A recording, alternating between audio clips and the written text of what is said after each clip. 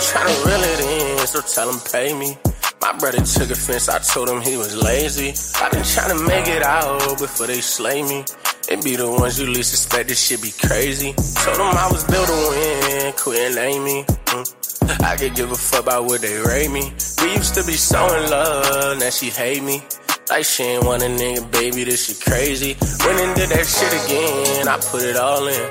My brother's only ones gonna catch me if I fall in. Welcome back to the 4th episode of Legal Feats. This is your host, the Golden One.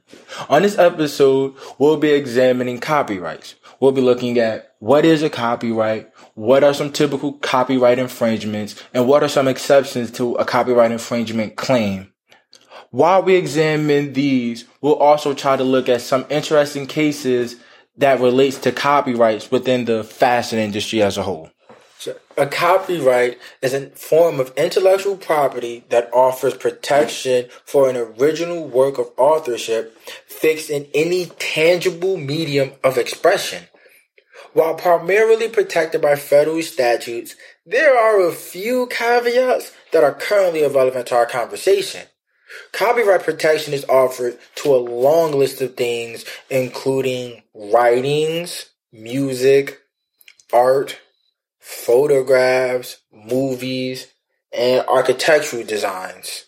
And to be afforded this protection, a work must satisfy the 3 basic elements of originality, creativity, and fixation.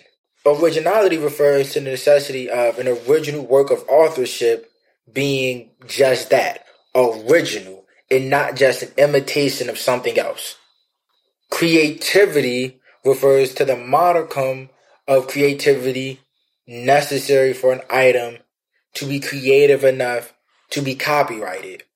This goes hand in hand with the first point I talked about, being originality, being that even if you work on an idea that's been done before, you need to have your own level of originality and creativity to the idea to make it something uniquely its own and not just a recreation or a derivative work of somebody else's. The final point to be eligible for a copyright protection is the fixation point.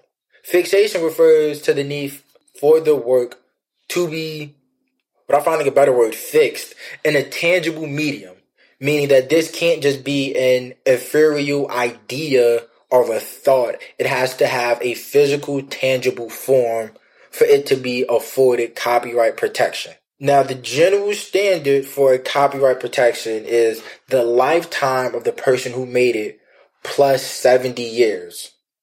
And while registration for a copyright is not required, it does help to inform the public of your copyright claim and provide evidence in support of it. The first case we're going to look at in relation to copyright will be Star Athletica versus Varsity Brands. This case mainly focuses on the scope of copyright as it relates to designs. In this particular case, Varsity Brands had designed and manufactured a line of cheerleading uniforms. They had obtained the copyrights for it, but Star Athletica decided they was going to release their own line of cheerleading uniforms almost identical to the ones that Varsity had copyrighted.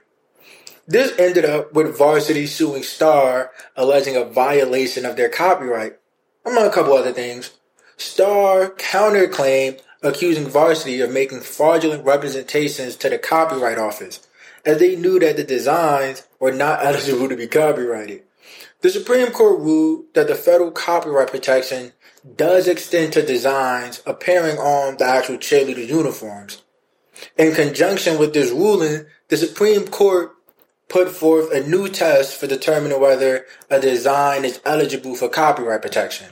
Quote, a feature incorporated into a design of a useful article is eligible for copyright protection only if 1. Can be perceived as a 2 or 3 dimensional work of art separate from the useful article, and 2, would qualify as a protectable, pictorial, graphic, or sculptural work, either on its own or fixed in some other tangible medium of expression, if it were imagined separately from the useful article in which it is incorporated, unquote. So, boiling all that down, under this new standard, Varsity's copyright protection only extends to the designs on their fabric and not the actual dimensions of the uniform. So they can't prohibit anybody from making a uniform with the same V-shaped neckline, the same regular dimensions of it. However, they can stop somebody from copying the designs and the shapes that they put on to the basic platform of the cheerleader's uniform. This is a major deal for the apparel industry, as prior to this, fashion designs weren't considered copyrightable at all. But now, under the Star Athletica ruling, if you can meet those two very simple qualifications, you are now eligible to copyright your designs. The first form of copyright infringement we're going to talk about is direct infringement. This, as the name implies, is when you are the party who is responsible for directly infringing upon another's copyright. Now, the copyright infringement can come from the unauthorized reproduction, distribution, displaying, or performing of another's copyrighted work, or from the creation of a derivative work based off of a copyrighted work. The second form of copyright infringement that we're going to talk about is contributory infringement. Contributory infringement occurs when one knowingly induces, causes, or materially contributes to copyright infringement by another. When we're looking at contributory infringement, the person being accused, they need not participate or commit the copyright infringement act themselves, but could still be held liable as contributory infringers should they have had knowledge or reason to know of the infringement that took place. So when you look at secondary infringers such as contributory infringers, what you need to look at is the relationship between the direct infringer, and the level of knowledge. One would need more than mere knowledge that their service could be used in an infringing manner and would need to pass the substantial non-infringing use test. A good way to look at going about infringers, another question that stems from it would be, does the secondary infringer provide services with the direct infringer, thus creating an ongoing relationship with them, or are they just providing them with a product and no further relations? The final form of copyright infringement I'm going to discuss is vicarious infringement. Vicarious infringement occurs when one party is held vicariously liable for a infringement act by another party in which they have, I'm going to go with responsibility and control over the actions of the direct infringer, or some financial interest or gain from the act of infringement. This sort of infringement is traditionally held for companies and individuals within companies when a subordinate infringes upon the copyright of an outside party.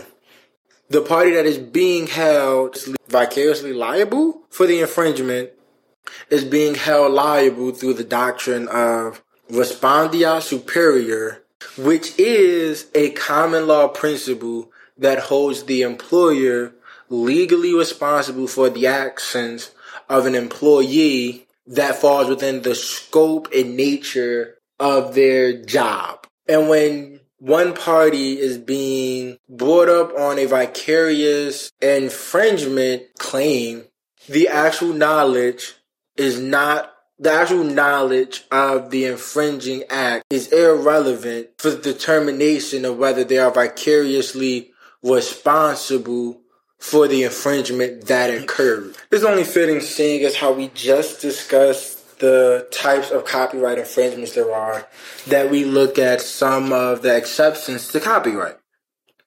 The most common one is fair use.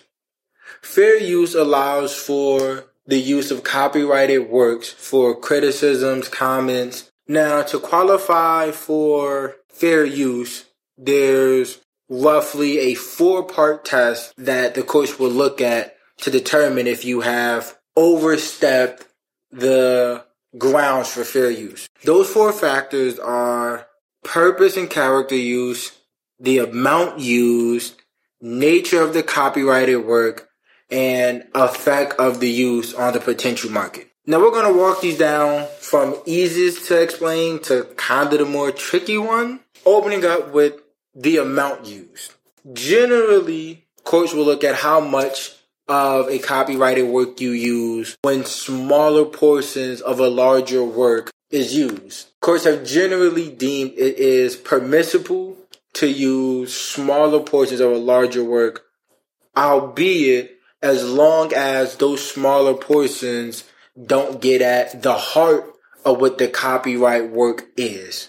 The next one that's probably the easiest to explain would be nature of the copyrighted work. When assessing the nature of a copyrighted work, courts typically allow more leeway into fair use when you use already published works that are out there in the public domain more than unpublished works, and they typically allow for a greater scope of fair use for highly creative works. The next one, and that would be purpose and character of use. This courts would examine the use of the copyrighted product and deference you have provided to make your use of the copyright work unique from the original work and the original nature of the work that you are looking at.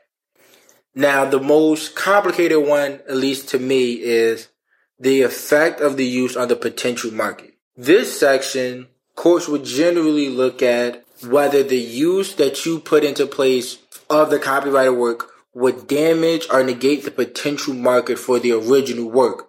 That one, it has a lot of moving parts, so you have to look at the licensing revenue, the traditional development markets, and other sort of business acumen that I am not the most privy to see how your use of the copyrighted work could have impaired the general success and marketability of the work in which you have used. And with that, this is your host T signing off.